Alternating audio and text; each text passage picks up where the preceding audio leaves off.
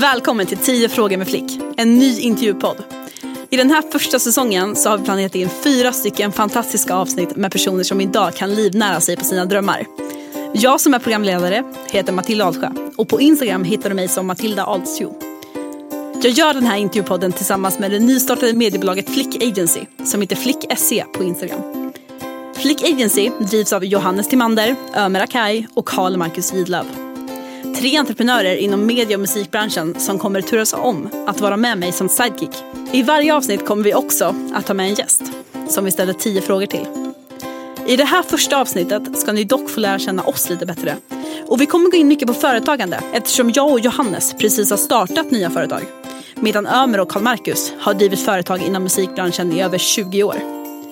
Förutom Flick Agency så driver de tillsammans skivbolaget Despot Records som har framgångar med artister som Lisa Miskovsky, Titiyo och Crucified Barbara. Vi kommer bland annat prata om vad receptet är för att lyckas och hur man vågar satsa på sin egen dröm. Häng med!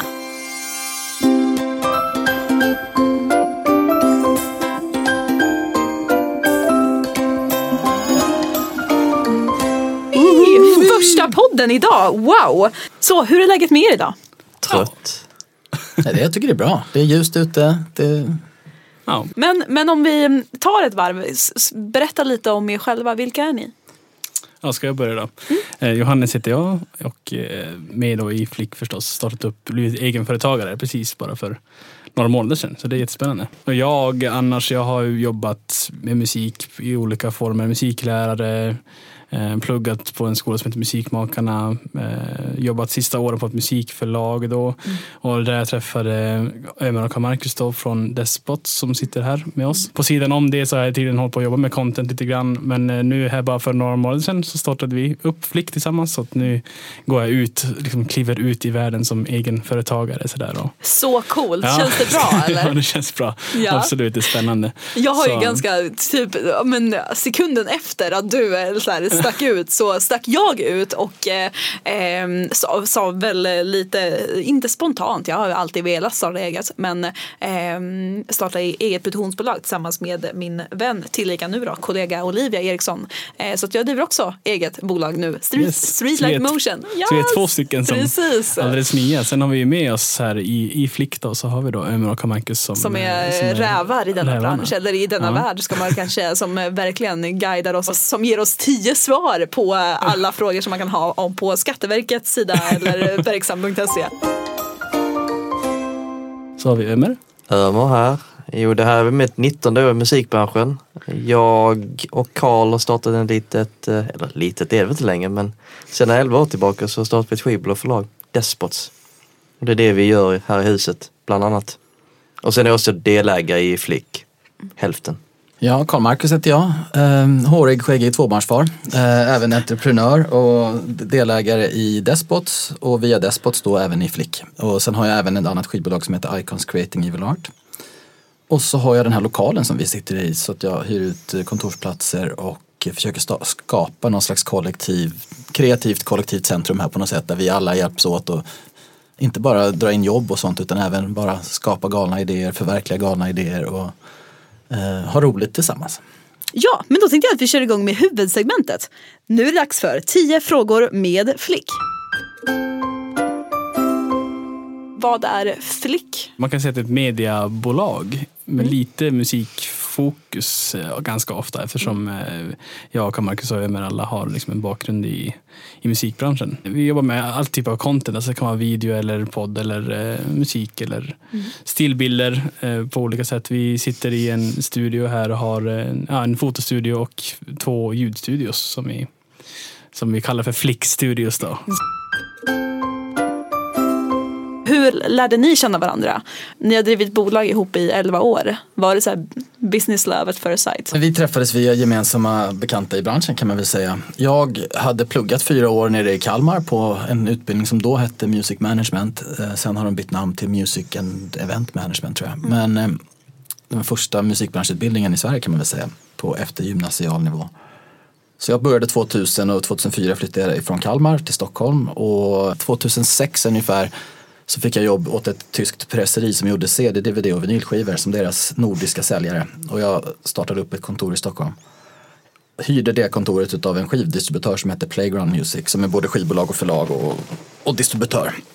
Fortfarande väldigt aktiva och en av de större independentbolagen i Sverige. Där satt jag och skulle försöka sälja tillverkning i Tyskland och kom en kille som jobbade på Playground i kontakt med Ömer och en annan kille som heter Ronny. Och vi tog en lunch, för alla gick med drömmen om att vi skulle väl starta en poplabel tillsammans. Ömer hade drivit skivbolag tidigare, eller drev just då också, inom extrem hårdrock.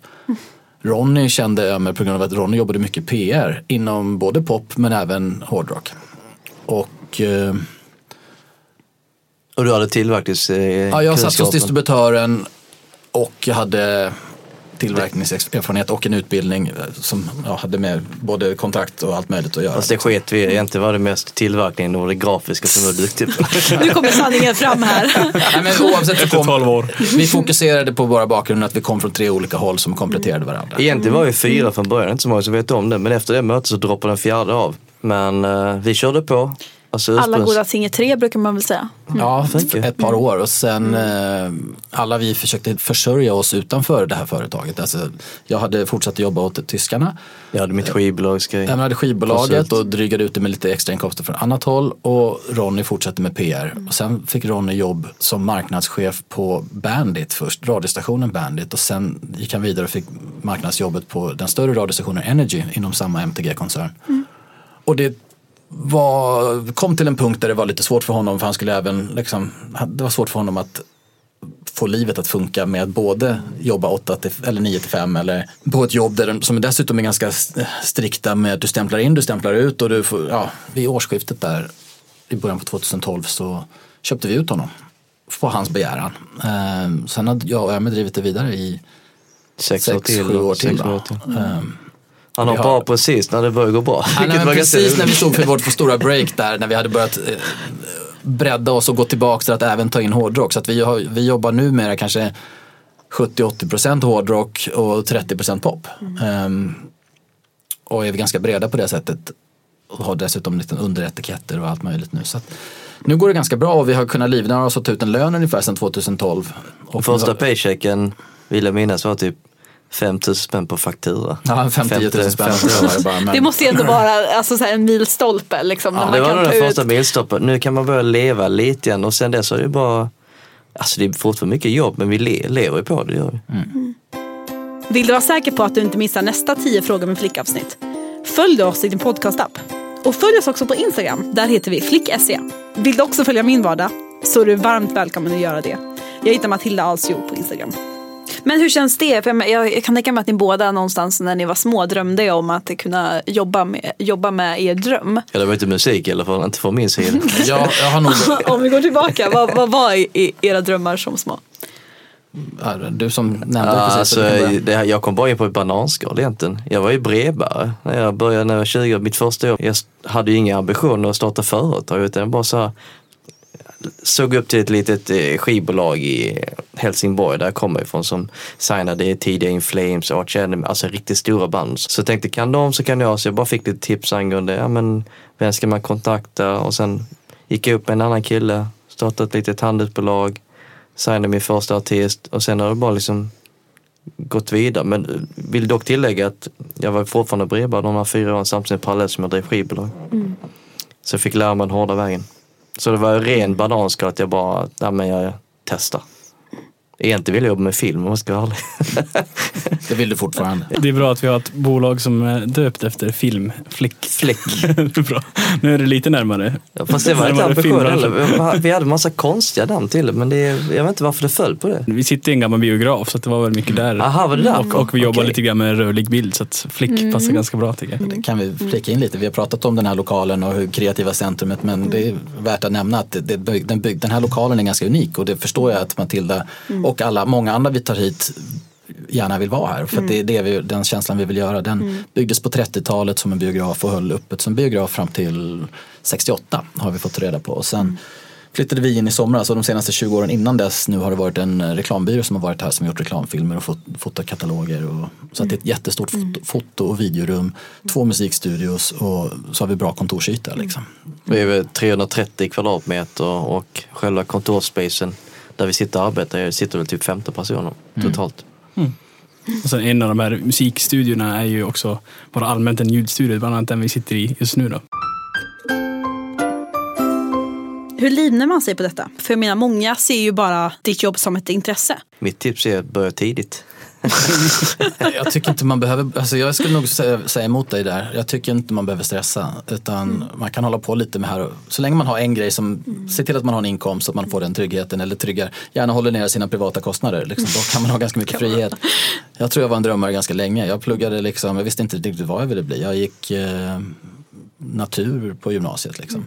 Men jag ville inte bli läkare eller civilingenjör. Och sen började jag jobba kvällar på ett lager i Södertälje på Scania. Och ett år efter gymnasiet bara sparade lite pengar, åkte ut och reste, flummade runt i Europa, några tågluffar senare och några besök på Jim Morrisons grav, utsvängda jeans och långt hår. Kom på att vad fan, kanske dags att ta tag i det här. Så att jag hittade en utbildning under tiden jag pluggade. Jag jobbade där på lagret.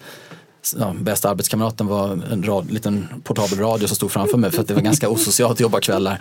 Men där pratade de på det som nu, något P3-program om den här nya utbildningen som skulle startas om musikbranschen. Folk var lite skeptiska till, det går inte att plugga sig till det här. Branschen var lite skeptiska till, liksom, folk skulle komma från högskolor och in i den här branschen som alltid varit liksom svågerpolitik och polare liksom, som har sedan lärt sig den hårda vägen. Lagom till att vi skulle bli nykläckta studenter sen 4 år senare så gick ju CD-skivans botten ur och hela branschen störtade och alla gjorde sig av med folk. Så det var inte så en bra period att komma ut. Men det gjorde på något sätt att, sen när jag väl fick en fot innanför dörren och hade fått ett jobb, även om det var som säljare åt en fabrik, så var det fortfarande så att nu hade jag min försörjning och mina kunder och alla jag skulle träffa skulle vi jobba i branschen. Så jag hade liksom, det var inte den rakaste vägen framåt, men det var någon slags mål. Så att där kan man väl ha, jag tycker inte man ska stressa, men jag tycker man ska ha långsiktiga mål. Så att varje gång man kommer till ett strategiskt beslut i livet, ta det här med framåt eller bakåt, även om det är snett framåt och det är liksom omvägar, men sätt upp mål vad du vill vara om 5 och 10 år. Och sen fokusera inte så lika mycket på vad som händer den närmsta månaden och framåt, utan där kan du fokusera mer på att våga göra saker, testa. Jag menar, om jag tog kvällskurser under tiden jag pluggade för att lära mig lite Dreamweaver, lite Photoshop, det var mest för att jag vill testa, jag tycker det är kul. Jag drev en liten klubb och gjorde egna flyers, tyckte det var jättekul att gå till Kalmar arkitektkopia och få ut de här fyrfärgsutskrifterna. Ja, men nu, sen, det här presseriet som jag jobbar åt, många av mina kunder frågar mig frågor om hur man gör grafisk artwork och allting. Nu sitter jag och gör alla, liksom jag kan om jag vill göra allt i trycksaksväg. Liksom. Men det har tagit tid, men det har inte varit huvudfokus. Men det är en grej, men du kan ansamlar kunskap. Du kanske vill hålla på med film eller video. Du blir ingen expert över en natt, men du kan ha det som en hobby eller på sidan om hela tiden, och har du det långsiktiga målet att jag vill jobba med det, då kommer du kunna göra det liksom. Jag skulle säga att det finns alla möjligheter, men man ska inte stressa. Men sen är det tillfällighet också. Nu när du berättar hela så är det lite information för mig. Du baserar hela din musikbranschbakgrund på ett radioprogram som du lyssnade på i princip. Jag fick det på den här utbildningen, men sen kanske Men är just det ja men precis, radioprogrammet eller just alltså så här, jag kan tänka mig att det så här, att det är en viktig milstolpe i ditt liv när du stod där och bara, men gud, det här är vad jag ska göra liksom, att det är någonstans för drömmen fanns innan om att för jag hade ett musikintresse och vänner som musik var en av de största intressena, men jag visste jag skulle inte stå på scen. Det hade jag ju testat och inte tyckt var lika roligt. Har du testat att stå på scen? Ja, men stått inför skolan och sjungit liksom, och sådana där grejer i band och sådana där, men det var aldrig riktigt min grej. Men, har du också varit sångare? Jo, jag har faktiskt. Det här var ett sätt för att få jobba med det, men ändå stå bakom scenen liksom. Och visst, det är en liten tillfällighet att jag hörde om den utbildningen, men annars hade jag säkert gjort det på något annat sätt. Alltså skrivit in mig på någon kurs, gjort lite ömmersväg, för att jag hade drömmar då att kanske trycka upp 7-tummar och hjälpa några band och släppa grejer och sånt där. Så att jag tror ändå men de där tillfälligheterna är ju alltså så här, de är inte så självklara just där och då, men sen när man tänker efter så bara, men gud, det här är ju jättebetydelsefullt för vart jag är idag. Ja, och sådana grejer kommer i hela livet. Och också kontakter som man har fått eller personer man har träffat, men via den så lär jag faktiskt känna den och sådär. Häftigt. Utbildning är ju en bra väg att gå, annars finns det ju också liksom mingel och Nej, men det finns en massa utbildningar, men alltså jag vill tillägga, när jag startade så fanns det inga utbildningar alls. Jag var 20 år. Ja, det var precis då det startade sin utbildning. Gjorde det? Nej. Du var 20 samtidigt som jag var 20. Ja, det är inget jag kommer ihåg när det var ju den första. Du hörde inte det där radioprogrammet? Nej, jag lyssnade på radio. Det. Ja, ja. Nej, men jag avslutar med en grej. Jag tror på det här med att sätta upp långsiktiga mål. Jag tror på att om man har någon slags rörelse eller en riktning så finns det momentum. För då kommer du in omedvetet i alla möten och allting hela tiden har den här. Och det kommer skapa, man säger att det är tillfälligheter, ja, men samtidigt om du har den här riktningen mot något håll så kommer du sätta dig i situationer som kanske öppnar sådana här möjligheter och ger dig tillfälligheterna. Matilda, hur hamnade du här i den här studion då? Ja, det är en lång väg. Nej, men det börjar faktiskt lite liknande som Karl Marcus. Jag är egentligen alltid väldigt fokuserad på att jobba med media. Alltså ända sedan jag var liten så stod jag hemma med en filmkamera och mina 2 små syskon som jag tvingade vara artister och så att jag kunde vara programledare. Så att någonstans där började min dröm om att göra tv. Sen kom jag in på, jag har också alltid gillat att skriva och författa och liksom skriva i tidning och göra sånt. Så att jag bad mina föräldrar läsa min tidning som jag hade gjort. Sen som projektarbete på gymnasiet så startade jag min egna tidning som jag sen drev vidare när jag började på högskolan. Och på högskolan så var jag med i både tv- och radioutskottet och jag fick åka på något så här utbyte i Europa och träffa andra radioungdomar. Och sen så hamnade jag i Stockholm och kände väl då bara, vänta här nu, paus, vad händer? Jag vet inte vad jag vill göra längre. Nu har jag typ gjort för mycket så att jag måste pausa. Så då så började jag jobba på vanligt servicejobb. Lärde mig att göra kaffe som barista. Så det kan jag också nu, yes.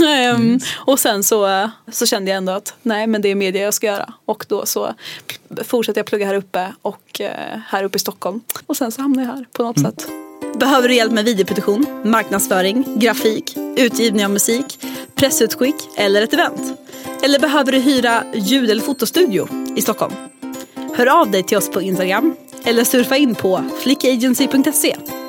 Vad fick er att våga satsa på er egna dröm? Jag måste ge cred till min mamma.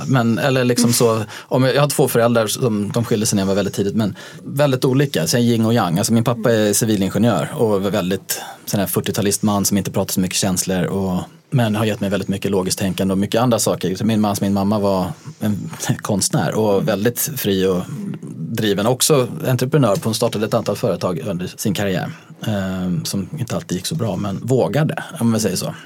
Så var att det inte svårare då också? Ja, alltså och jag tror inte men på något sätt vad jag ville bara komma till att jag tror att för mig har inte sett som en omöjlighet att starta eget. Det har varit en dröm ganska länge, tror jag. Testat att vara anställd och gjort anställda liksom, för att få in pengar, men alltså att driva sin eget. Och sen måste jag säga, och det tror jag att jag också drivs av, i den här branschen så finns det lite av lite gambling, lite spel, du kan vinna, det går att vinna stort liksom på något sätt.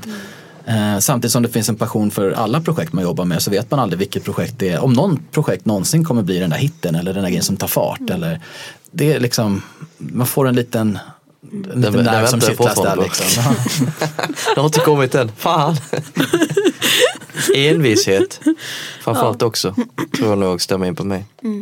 Inte för att jag kommer från någon entreprenörsfamilj, men tänker på min pappa som är sjöman som kom från Turkiet och utomlands och slår sig till ro här och hela den liksom bara körde på sitt, ingen svensk eller någonting, så att det är väl envishet och vilja om något liksom. Väldigt driv.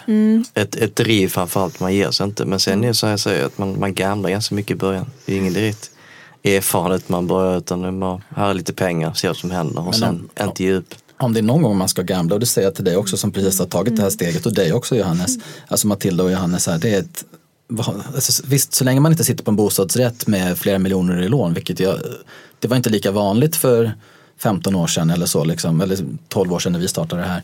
Alltså de här miljonerna som har kommit i lån, det är ju bara de senaste 10 åren folk har, alltså som 20-åringar överhuvudtaget behöver tänka i de banorna. Visst, det kostade 1 miljon att köpa en lägenhet i Stockholm kring millennieskiftet liksom, en etta kanske, men de kostar 3 miljoner idag. minst. Alltså ungefär. Och det tycker jag är ganska sjukt. Men jag är bara rädd för en hel generation som växer upp. Men jag skulle säga att jag tycker att ni gör helt rätt och vågar. För man har, som 20-åring så har man ett helt liv på sig att jobba tillbaks. Man kan göra karriärscener och de här pengarna behöver inte komma på en gång. Om man inte sitter belånad till banken. För systemet i Sverige, till skillnad från ett land som USA där de vill att du ska bli entreprenör eller någonting. Om du belånar ditt hus så är det huset som är belånat, inte du. Och om du måste gå från huset så tar inte du med dig skulden, utan skulden är knuten till huset. Det är ganska unikt med Sverige. Det är bara ett fåtal länder i världen där vi har det här. Att du har din skuld for life om du inte sen får skuldsanering längre fram. Liksom. Och ändå är det helt normalt för 20-åringar idag att skaffa sitt första fasta jobb och sen belåna sig för 4 miljoner. Liksom, för att det är det alla andra gör. Jag vill ju ha någonstans att bo. Jag måste ha någonstans att bo. Men, ja, det är det som är sjukt idag, för att man måste ha någonstans att bo. Och det tror jag hämmar väldigt mycket av det som vi kunde göra. Och därför tycker jag att det är en stor eloge till er, och jag tycker fler borde göra det. Men samtidigt parallellt med det här så tvingas folk ut till frilans för att du kanske inte alltid får jobb, så du måste skaffa en F-skatt och på det sättet bli egenföretagare. Så att jag tycker det är spännande, men jag tycker att finns det någonting med den här podden eller det här kreativa center vi startar här. Och det är också ett sätt varför jag tycker det är väldigt kul att få in, som hyresvärd, få in folk som är nystartade och allting. För att jag tycker att vi ska främja liksom, den här typen av rörelse och starta nya företag. Liksom. Jag tycker det leder oss in lite på liksom det här med risker och att liksom, farhågor. Att man vet att det är tufft liksom, om inte det första året, alltså de 6 kommande åren liksom. Och att man tvingas liksom dra ner på sina personliga kostnader. Men samtidigt så tycker man bara att det är kul för man får göra det man älskar liksom. Alltså man får offra en hel del i början, men däremot kunskapen, den finns ju där ute. Det är bara att läsa på. Jag har lärt mig hur mycket som helst numera på YouTube när jag inte visste alls liksom, oj, det här verktyget fanns ju inte förut. Så att... Och den kunskapsbanken som är YouTube fanns ju inte när vi var 20 heller. Nej. Nu finns det liksom, du kan lära dig det mesta genom några tutorials liksom, och det tycker jag är ganska häftigt, även om jag själv inte har tid riktigt för det nu, men så vet jag att mina barn nu kommer kunna växa upp i en helt annan tillgång till kunskap. Givetvis måste man lära dem källkritik och sånt också parallellt, men Wikipedia. Men komma tillbaka till en annan sak som fick mig att våga var att jag höll ner jag hade tur, och då fanns det boende, det fanns ett billig hyresrätt som jag hade förstahands hyresrätt fick jag när jag hade tur, fick bo i korttidskontrakt i 2 år så här. Skulle eventuellt inte bli en lägenhet av det här, men det blev en lägenhet av det. Jag fick ett långtidskontrakt, men jag hade en låg hyra på en hyresrätt så jag hade inga risker där. Att då kunna våga satsa på att leva på existensminimum under ett antal år. Eller liksom, och sen fick jag hade en inkomst efter ett tag också. Men det vågar man ju. Men just den här biten att när man sitter på ett lån som måste in. Det går ju att lösa, men då kanske man måste jobba deltid, sitta i kassan på helgerna på ICA eller Konsum inom handel med 100% OB eller sådär. Vilket känns väldigt, väldigt vanligt om man kollar på samhället idag. Att det är många som man flexar liksom mellan 2 jobb. Vilket kanske inte heller är bra för hälsan, jag vet inte. Det är ju ett dilemma där också, just som du pratar med belåning och hela den biten. För att det är just att man vill gärna vara i Stockholm när man ska jobba i den här branschen. Men det är också här det blir ganska dyrt med boenden och alla kostnader runt omkring. Så det är, jag växte upp i Kiruna, där hade vi musikförening, 1000 toner, vi hade liksom studio, replokaler, allt sånt där. Via studieförbund behövde inte betala någonting för det, och det var ju liksom att växa upp och spela i ett band, så skulle det vara en helt annan situation kan jag tänka mig här i en större stad vart det är mer tryck på alla sådana ställen liksom. Så att det finns ju mycket så här. Man måste alltid väga för- och nackdelarna, men det är ju väldigt bra den här kreativa miljön vi har här, att man kan hjälpa varandra, men då måste man också ta den smällen med att allting är dyrare, alla kostnader för boenden, resor och så vidare är dyrare, så att det gäller bara att försöka lösa det på något sätt. Eller... Jag tycker det är sjukt att det ska behöva vara sånt Stockholmscentrerat liksom. Ja, och jag tror att på artistsidan är det skulle jag råda folk att inte att vänta med att flytta hit, för att väl flytta hit, det är inte många band som breakar från Stockholm. De flesta blir stora i sin lilla småstad först. Och sen börjar de turnera i Sverige, och sen när de börjar liksom få en karriär och måste vara nära branschen eller nära, ja men då flyttar de till Stockholm. Men det är att flytta till Stockholm och försöka tro att det är här man ska breaka. Kanske, men det är jättesvårt. Stockholm kan vara ganska kallt och svårt att komma in i, både socialt och så vidare. Och det är även en dålig, nu ska jag inte basha för jag har aldrig pluggat där, men jag förstår att om man vill leva studentliv och hela den biten så ska man inte bo heller i Stockholm. För att de flesta håller sig till sina klickar och allt sånt där. Och det funkar lite så i arbetslivet också. Om du trivs på din arbetsplats och får dina vänner den vägen, men att hitta ett sammanhang utanför på kvällskurser eller om du hittar någon sport och sådär, det är inte alltid det lättaste.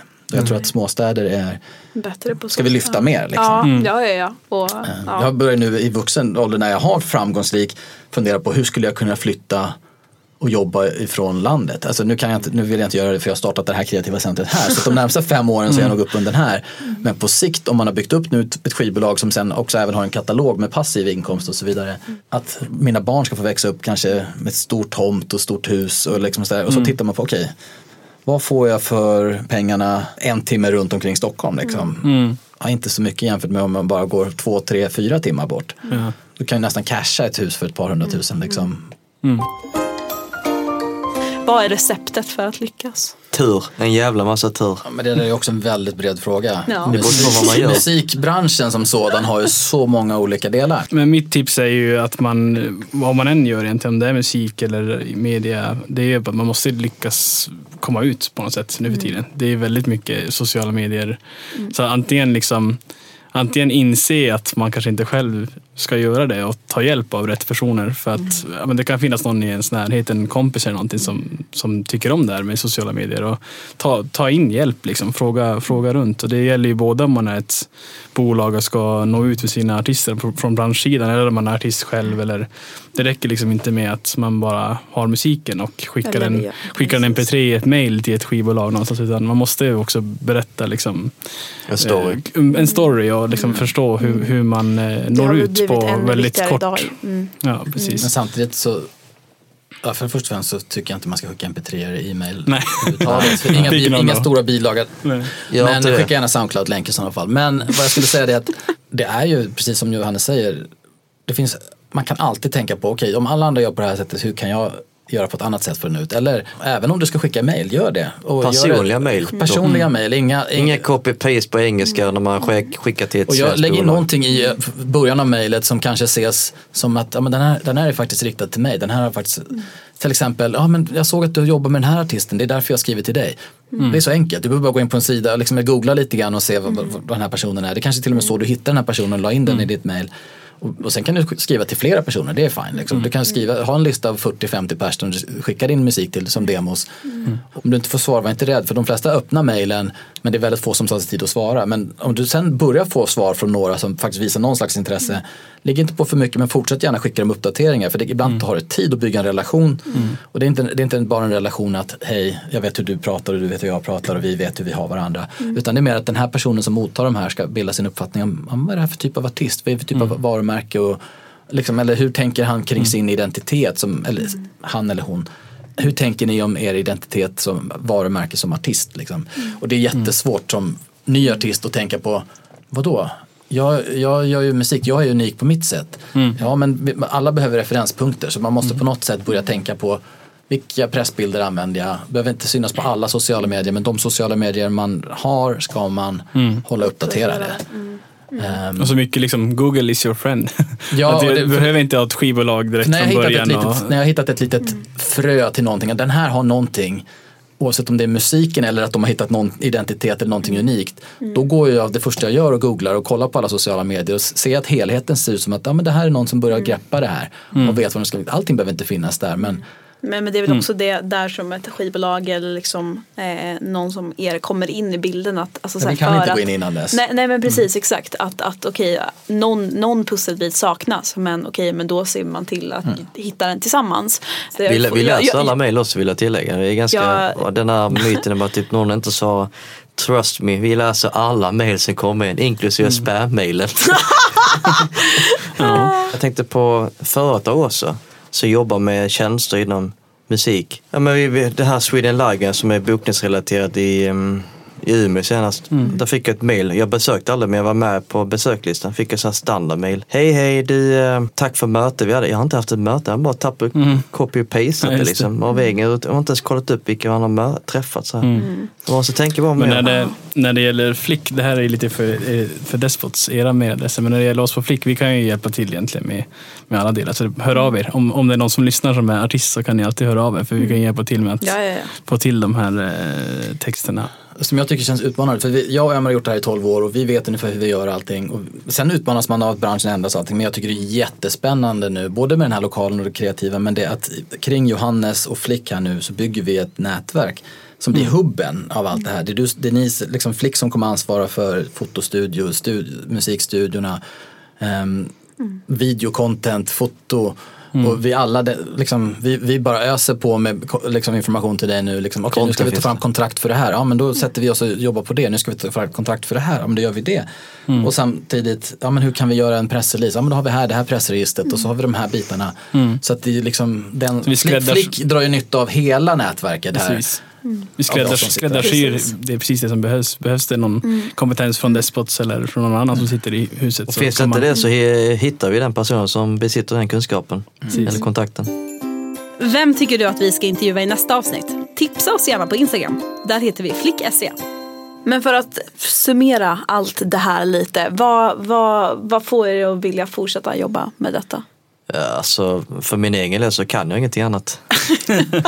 Du kan dela ut post. Kan dela ut post, det vill jag inte längre. Men framförallt så har jag väldigt stor drivkraft. Nu är det så att vi kompletterar nog väldigt bra, jag och Carl i alla fall. Men jag har ett litet annorlunda liv. Jag har inga barn och jag har ingen familj på det sättet. Så att jag lägger ner ganska mycket tid på jobbet. Men ju mer tid jag lägger ner, desto mer resultat ser jag. Så att jag fortsätter ta till. Och belöningen där i form av, jag vet inte, nästa stora artist eller pengar eller fler semesterdagar, det är det som lockar för min egen del. Ja, för mig det är ju en hobby lika mycket som ett jobb. Man har ju under alla, vad jag än har gjort, om jag har pluggat eller jobbat med något helt annat än musik, så har man ju alltid varit inne på det här på fritiden, på sidan om så att på något sätt, det är det man brinner för. Så att även om det finns delar i det när man sitter med avtal och sånt där som kanske inte är precis just det man brinner för, så är det ju ändå det är sånt som man gör för att man vet att sen kommer belöningen, vilket kan vara bara att någonting kommer ut grejer. Eller mycket osexiga grejer som Excel-sheet som man sitter och tittar på budgetar. Vad kul det här är. Men sen finns det ju belöningen som är lite längre för när man står och kollar på en spelning med sitt band. Och då är det så här, det slår ju alltid, tycker jag. Det som lockade mig och det som fortfarande lockar mig, det är immateriella rättigheter. Det låter ju jättetråkigt när jag säger det så. Men nej, inte för mig. Nej, men för mig, inte för mig heller som vet vad det kan innebära. För du lockas av samma sak som mig. Det är att vi kan ansamla immateriella rättigheter. Det vill säga, antingen om du är ett musikförlag eller ett skivbolag, eller om du är en artist eller låtskrivare, så kan du bygga en katalog. Vad är en katalog för de som inte lyssnar? Antingen givetvis kan du kan släppa en singel och det blir en hit och du lever på den hitten resten av livet. Det händer, men det är väldigt få förunnat. Oftast så blir det som vi pratar om, de här 5-6 åren byggandet. Men börjar med att hitta plus minus noll någonstans. Ja, men upphovsrätten som vi jobbar med, oavsett om det är för en inspelning på skivbolagssidan eller för ett verk som man säger, det vill säga i princip noterna och texten, så har du en upphovsrätt till den. Men mer och mer försöker vi jobba med saker som har långa kontrakt, eller att vi går in och finansierar och även äger inspelning eller copyright. Jag brukar kalla det för long-tail-modellen. Alltså, vi jobbar inte riktigt med hits kanske, men det är 1 och 2 som ständigt säljs hela tiden. Jo, men och har du turnerande artister och så vidare, bygger du katalog av ändå artister som kan börja livnära sig men utan att de kanske syns på topplistorna, men de tuggar på. Och det är en stor anledning varför vi under flera år började växa inom hårdrock, var för att vi hade byggt upp ett bra distributionsnätverk, promotionnätverk och så vidare, och kunde signa artister som ändå var inte helt direkt från replokalen, utan de hade en historik och de var etablerade. Och vi har byggt katalog, så det gör att även om jag skulle sluta sälja musik och släppa ny musik idag, så skulle vi ha intäkter under många år framöver från den här katalogen av copyrights och inspelningar. Som ändå ligger på Spotify och tickar på hela tiden. Och framförallt om artisterna sen fort skulle då, om vi skulle sluta, om de ändå skulle ha aktiva karriärer och gå och signa med andra skivbolag och hålla sig aktiva och hålla sig turnerande, så skulle de hålla sig så kallat top of mind, eller de skulle hålla sin fanbase engagerade. Det är väl ett sätt som vi har sett på det, att det behöver inte komma på en gång så länge vi fortsätter släppa bra grejer som vi tror på. Men sen är det ju så att... Men long tail är väl alltid, det är väl det man snackar också om i alla branscher, att det är det bästa som finns. Jo, men det är i alla fall ett sätt, det blir ju en kombination. Givetvis är det några av de här framgångarna som har gjort att vi är där vi är idag.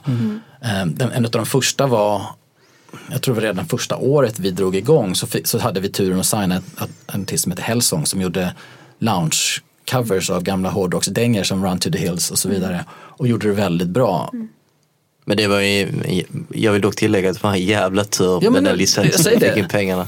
Det var en licensdeal och det var en av de första signingarna vi gjorde. Och 2 första plattor var och faktiskt vi licensierade ut den till ett till ett Pokerbolag. stort tyskt skivbolag som helt nystartat, som hade fått pengar från precis när hela pokerbolagen kom till börserna och sånt där runt om i världen, det blev en hype om online-poker, så var det ett bolag i Kanada som hade en jäkla massa pengar och hade gjort de hade investerat sen och startat ett skivbolag i Europa och i USA och hade en massa pengar. Och då deras A&R i Tyskland ville ha Hellsongs och erbjöd 50 000 euro, tror jag det var. Ja, alltså jag skulle fått 1 miljon svenskar, men kanadikerna i USA ville liksom inte jobba med det, så att de fick bara Europa. Ja, precis, de licensierade i Europa. Men de pengarna egentligen fanns, de typen av avtalen gjordes inte riktigt 2007, 2008. De var mer 2003, 2000, alltså de här när fortfarande CD-skivan sålde. Men de här pokerpengarna gjorde att de kunde betala ganska mycket. Och de investerade sen mycket i bandet och tog ner bandet och turnerade i Europa. Gjorde mycket tysk PR och så vidare. Och sen... Sen konkade de. Ja, sen konkade de. För de investerade i en massa amerikansk hiphop och allt möjligt. Fortsatte betala sådana här stora förskott. Och sen helt plötsligt stängdes kranen från Kanada av och han jagades som skatteflykting runt om det här. Så det var massa sånt. Världens historia. Men vi fick rättigheter för några 20 plus liksom, åringar som hade startat skivbolag och fått in de här förskotten och jobbade vidare med artisten internationellt. Och helt plötsligt fick vi tillbaka rättigheterna från konkursboet och hade en artist som var etablerad och hade fått mycket PR. Så, men sånt där händer inte. Men det var kortsiktigt både den där licenspengen vi fick in och att vi sen kunde komma med den här plattan till en egen distributör i Tyskland och säga att vi har den här plattan, vill inte ni? Ja, det är klart vi vill ha den. Och då fick vi distributionen utåt Europa. Alltså i tillfällighet att vi lyckades signa en bra artist. Så att jag menar, visst, man kan bygga långt till och släppa regelbundet, men vi har också haft några sådana här riktiga framgångar som har gett att vi har tagit flera steg framåt snabbt. En annan som var precis där. Det är väl lite entreprenörskap när man känner det där kanske, eller? Ja. Man har det liksom i kikaren. Man kan inte riktigt se det. Vi har också signat grejer som sen aldrig hände, men som har varit sådär, det här hade kunnat gått så bra. Den största känslan är egentligen när man kommer till jobbet. Man vet inte vad som väntar. Man har en sån här to-do-lista, men sen när man öppnar det här mejlet. Du hade en sån här moment idag vid din andra etikett. Jag har haft riktigt sånt Jag brukar skriva dagens, vilket är oftast kopplat till något pengarelaterat. Det här är dagens, kolla det här nu. Och det är ofta det är så att man måste nypa sig, men vad fan är det som händer? Det här är min artist, det här är mitt bolag, det här är som händer. Så att, det är kul. Men jag vill dock säga en annan grej som är ganska viktigt. Nu låter det som att allting är guld och gröna skogar, hårt arbete, allting. En viktig lärdom förutom kunskap är typ håll nere kostnaden så mycket du bara kan. För nästa del av den här historien var att vi tog de där 50 000 eurona och så brände vi plöjde vi ner dem i 2 popprojekt. Ja, det är svinkul. Jag tycker, båda ni två, men framförallt Johannes tycker jag touchade på det. Vi har ju turen att jag får gå till jobbet varje dag och jobba med något som jag brinner för. Och det gör att jag för 3 år sedan dessutom startade en till label utanför på egen hand. Men det är bara för att kunna, utöver de mer etablerade och ganska stora grejerna vi jobbar med på Despots, fortsätta få behålla en liksom inkubator eller ett växthus. Jag kan gå på dig och testa nya, experimentera grejer och signa helt knasiga lo-fi grejer eller helt nya popartister som jag vill börja på tidigt stadium utveckla, för jag tycker det är kul, jag brinner för det.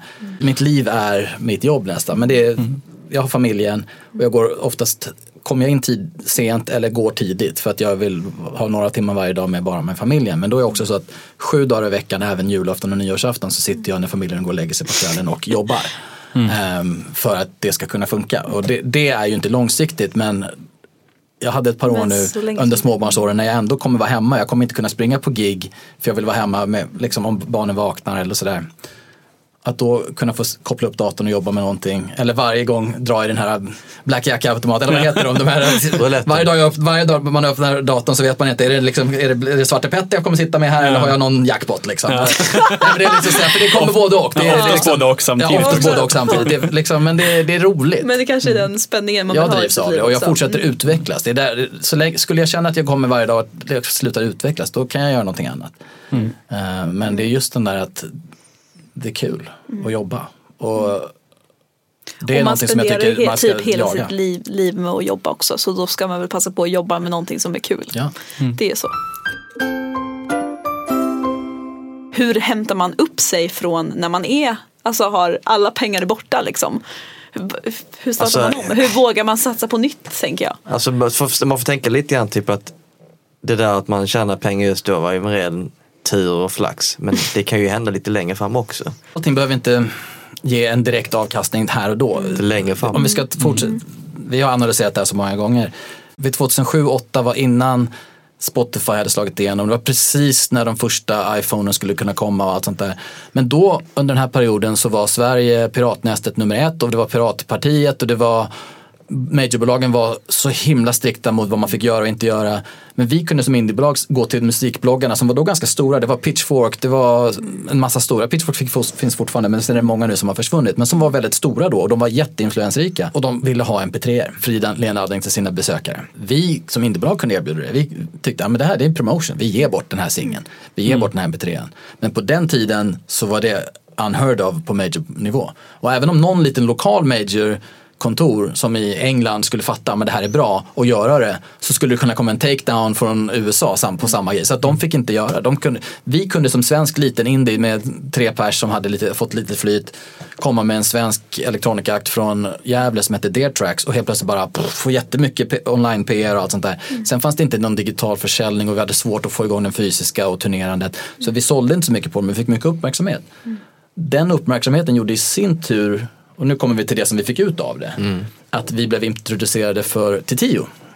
Via hennes då svenska A&R som jobbade lite åt Warner. Men Warner, Tyskland och Frankrike som hon hade haft stora hits på med Come Along tidigt 2000-tal.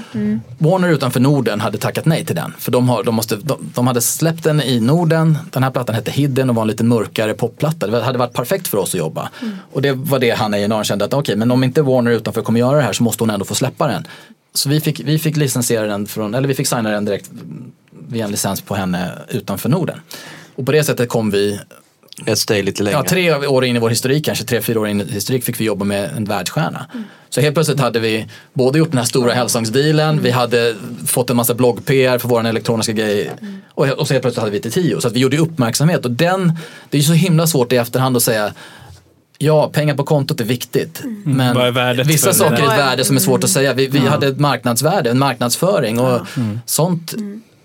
På storbolagsnivå så givetvis att allting värderas och allting sätts. Men här är vi har fokus på att bara hur ska vi kunna ha råd med nästa släpp hela tiden och sen några år, hur ska vi kunna ha råd att ta ut 5 000 spänn i månaden i lön? För vi måste. Alltså hela tiden hand to mouth, att pengarna kommer in, ja men då kan vi göra det här för de pengarna. Pengarna kommer in för vi såg till att vi klarade ekonomin på andra sätt. Men det är än idag vill jag tillägga att det är grejer som gjort långt bak i tiden kommer tillbaka lite på ett annat sätt. Både positiva eller väldigt positiva grejer. Det kan vara någonting som man har signat något långt bak för förstående av sin karriär som inte tjänar pengar som nu resulterar typ att nu går vi plus av bara tillfället. Och det kan vara någon synkronisering där ute eller att bandet helt plötsligt kommer tillbaka och bara nu ska vi köra igen. Jag bara, oj. Kan ni bara förklara majorbolag, indiebolag, A&R? Majorbolagen är ju, det finns än idag givet, men det finns bara 3 stycken stora som dominerar 90% av marknaden. På den tiden var de väl 4 eller 5 tror jag. Ja. Och resterande 10% i världen är indiebolag och vi är de små independent. Vi är de små bolag som inte har någonting med några storbolag att göra. Sen A&R, det är ju Artist and Repertoire, vilket är typ en ganska högt uppsatt tjänst inom skivbolag där man nära tar hand om artisten i form av allt inspelning och det kreativa. Och oftast finns det junior A&R och det är de som får springa på alla gig och ut på alla bloggar, ut på alla YouTubers, influencers. Vi gör ju lite talangen Vi gör ju lite allt möjligt på det här företaget. Sen ta hand om talangen. Så vi har ju flera hattar som man säger. Marcus och jag är A&Rs, men vi är också skivbolagsdirektörer så då har vi folk som kanske hjälper oss med det. Så betyder det snarare projektledare. Så att Ömer är projektledare och kontaktperson för ett antal artister. Jag är det för de andra. Men givetvis måste vi jobba som en enhet när det gäller alla projekt. Men så jag tycker det är roligt att säga skivbolagsdirektören är idag faktiskt. För att det är ännu mer. Märker av det när man går ut och frågar om vad gör det. Det är ju ganska förlegat det här termen säger för ingen köper skivor längre på det sättet. Men tack för så de här 10 frågorna. Och tack till dig som har lyssnat. I nästa avsnitt så gästas vi av medieprofilen Tobias Torvid. Vi kommer bland annat prata om vad Paradise Hotel och Susanna Kaller har betytt för honom. Och här ska ni få ett litet smakprov. Det här har fått mig inse att jag kommer nu inte att dö nyfiken. Fortsätter bara så här så kommer jag när det är dags känna att jag har levt mitt liv. Gabriella Sång, Helene Sjöholm, slut. Det här avsnittet vill ni absolut inte missa. Så följ oss på Instagram, flick.se heter vi där. Och glöm inte bort att följa oss i din podcastapp så får du notiser varje gång vi lägger upp nya avsnitt. Vill du veta mer om Ömer och Carl Marcus skivbolag så heter de Despot Records på Instagram. Fast S-et är utbytt mot ett Z. Och jag heter Matilda Altsjö på Instagram. Ha det så bra så hörs nästa vecka. Hej då!